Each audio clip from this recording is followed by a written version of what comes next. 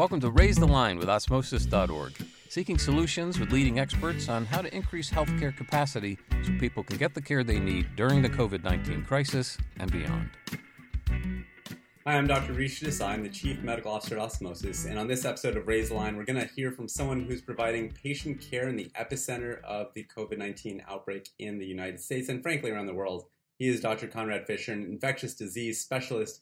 He's also a residency program director, vice chair of medicine, and chair of the ethics committee at Brookdale University Hospital Medical Center in New York City.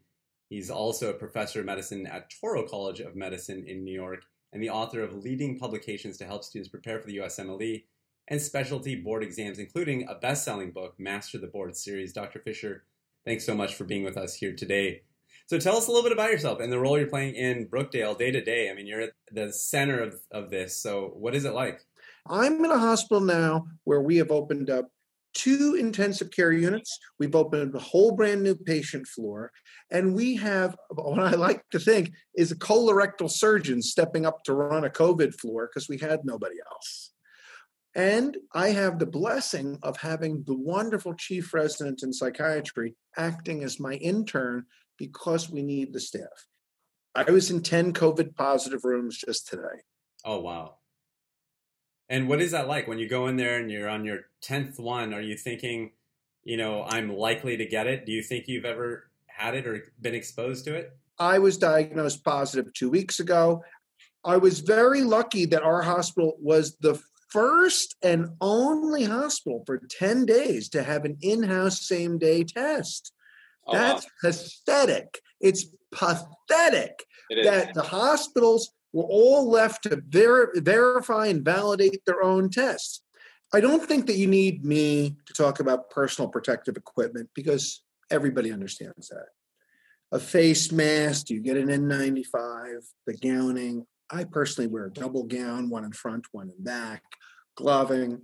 I think the thing that to bring here is what I do. Even though I'm a board certified infectious disease doctor, I ask my residents, I go, I want you to watch me putting on my own personal protective equipment, not because I'm such a super genius, but because when people are tense, we make mistakes.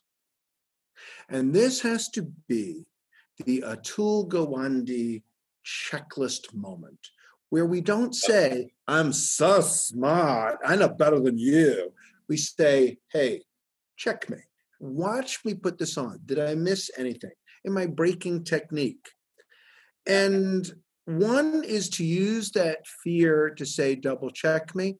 Number 2 is the wonderful sense of my ashram of people who actually tie my gown behind me to make sure that Dr. Fisher is safe. Yeah. So on the day-to-day, everyone is frightened. Do you feel like, because I've heard about this protocol out of Wuhan as well, where in the beginning, folks were wearing, like you said, just like an N95 and thinking they were good to go. And then they realized how contagious this is and how easy it is to get a little bit of the virus inside. And that can make you real sick, even if you're young and healthy and so on and so forth. And so they've started implementing this policy. And so I'm really intrigued that you guys are doing it too. How widespread is that? Do you know that other hospitals outside of New York are doing that now? Doing which thing? Yeah, so specifically having a checklist and having partners where you watch me, I watch you. If I mess up, you let me know, things like that. The concept of the checklist, the problem is it's the right thing to do, but we are all making it up, unfortunately, on our own. There are 5,000 acute care hospitals in the United States, and even if you narrowed it down, there are only 395 people like me, which is residency program directors, who have to be conscious of the role modeling that we do. And so there is no centralized plan. There is nothing coming out of our national leaders. There's no FEMA-derived plan.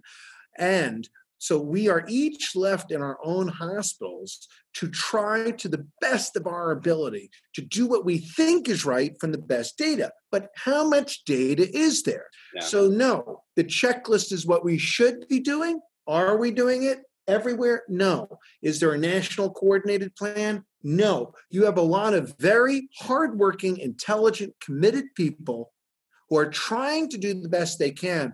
But do I know for sure that what we're doing is better or even as good as the other 5,000 hospitals or the other 395 residency program directors? I hope so, but I don't know. Has there been any effort on the state level? So I recognize that federally this hasn't happened, and that's both sad, disappointing, but also not surprising. How about the state level? Have you seen any sort of coordination with Governor Cuomo's leadership? Yeah, Governor Cuomo is certainly outstanding when it comes to a stand-up fight like this. He's a strong guy. He provides a sense of confidence because he doesn't sugarcoat problems. But there are things he can't do. For instance, Governor Cuomo, he's very hands-on. He's on with our CEO. How can I help you? How are you doing down there? Do you need PPE? But the guy can't 3D print nurses. And what we're at now, we're at an issue where we have an enormous nursing outage that is very, very desperate. We have 125 boarders in our emergency room are COVID positive patients, okay? And how do you get through even moving the beds? It's like a Tetris game. And by the way, it's better to laugh than to cry, because if you felt the horror of the situation, we have 10 people a night who die. Oh my and God. So the governor is doing the best that he can, but he can't just create nurses. And what it needed is a coordinated federal response. If you or I were a captain or major in the Army and we got shot, or somebody that we were in Iraq, our patient would be airlifted out and flown to Ramstein Air Base or Aviano Air Base in Italy or Incirlik Air Base in Turkey or the other places that we have in that region, and we would have been had ill people flown out to where there was medical care.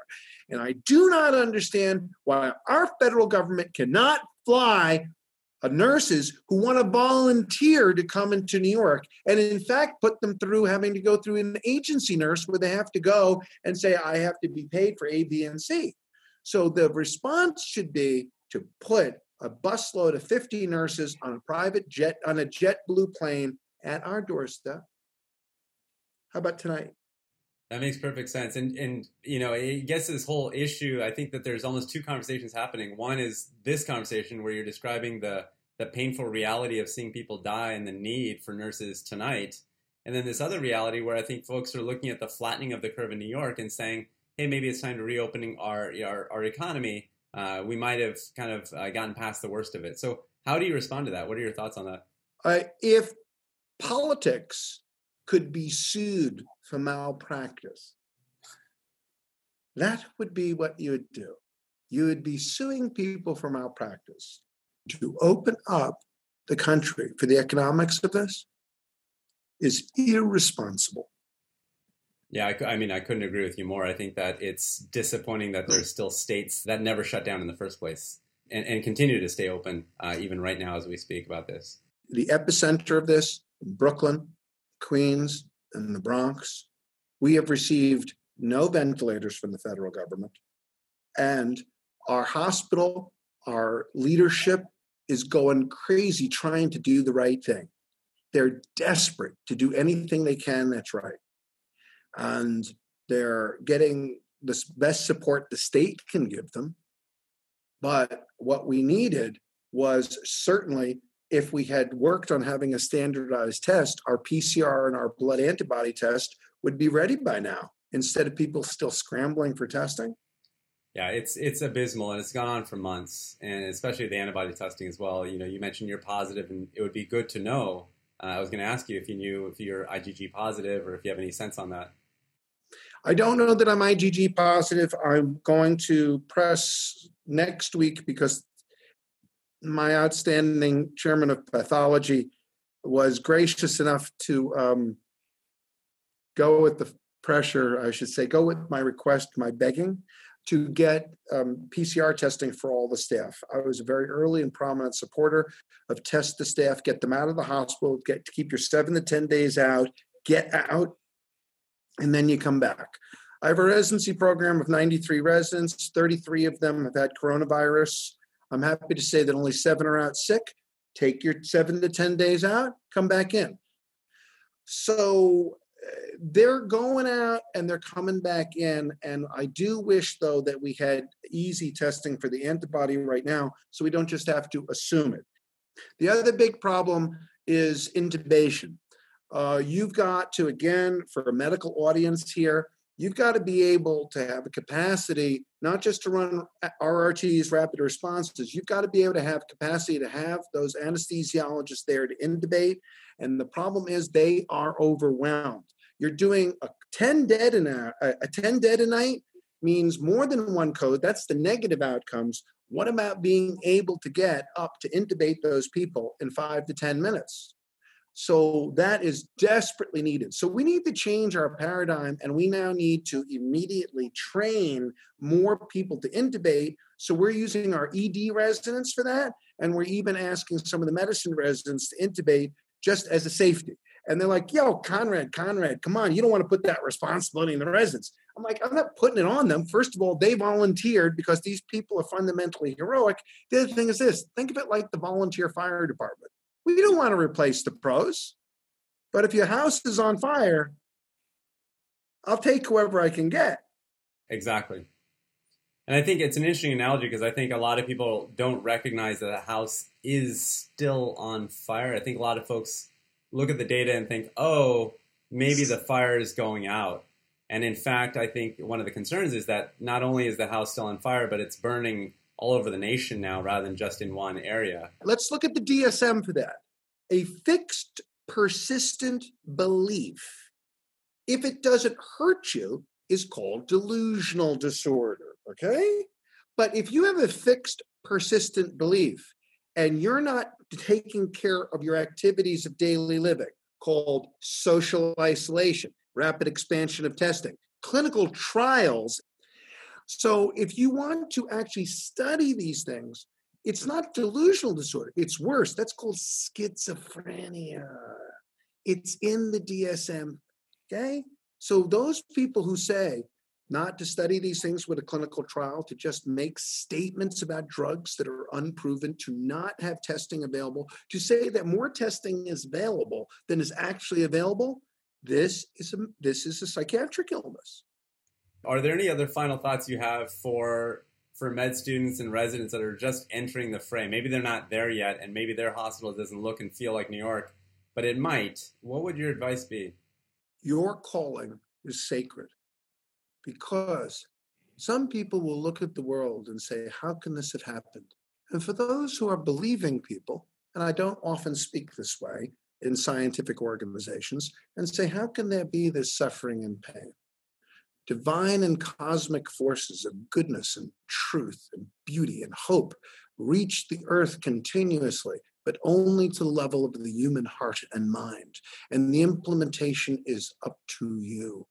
So if you want to help me and you're not in a position to be able to send nurses or send PPE, but you wish to help, the fundamental yearning for goodness to help the other people in our community, our world, study medicine, study continuously, study even the things that are not COVID, become super current, because if you're polishing your skills in the event, the time will come when you will be able to save a life and you will have protected humanity. And that's who you are, the protector of the world. Fall not into despair, because despair saves neither this world nor the next, Arjuna. But stand up and fight. That's a very inspiring message. I appreciate the eloquence with which you conveyed it. That's amazing.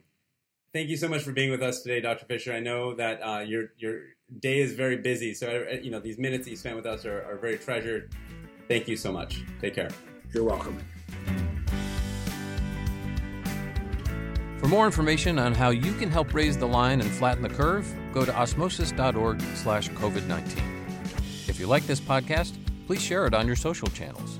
You can also subscribe to the series and check out all of our podcasts at osmosis.org/RaiseTheLinePodcast.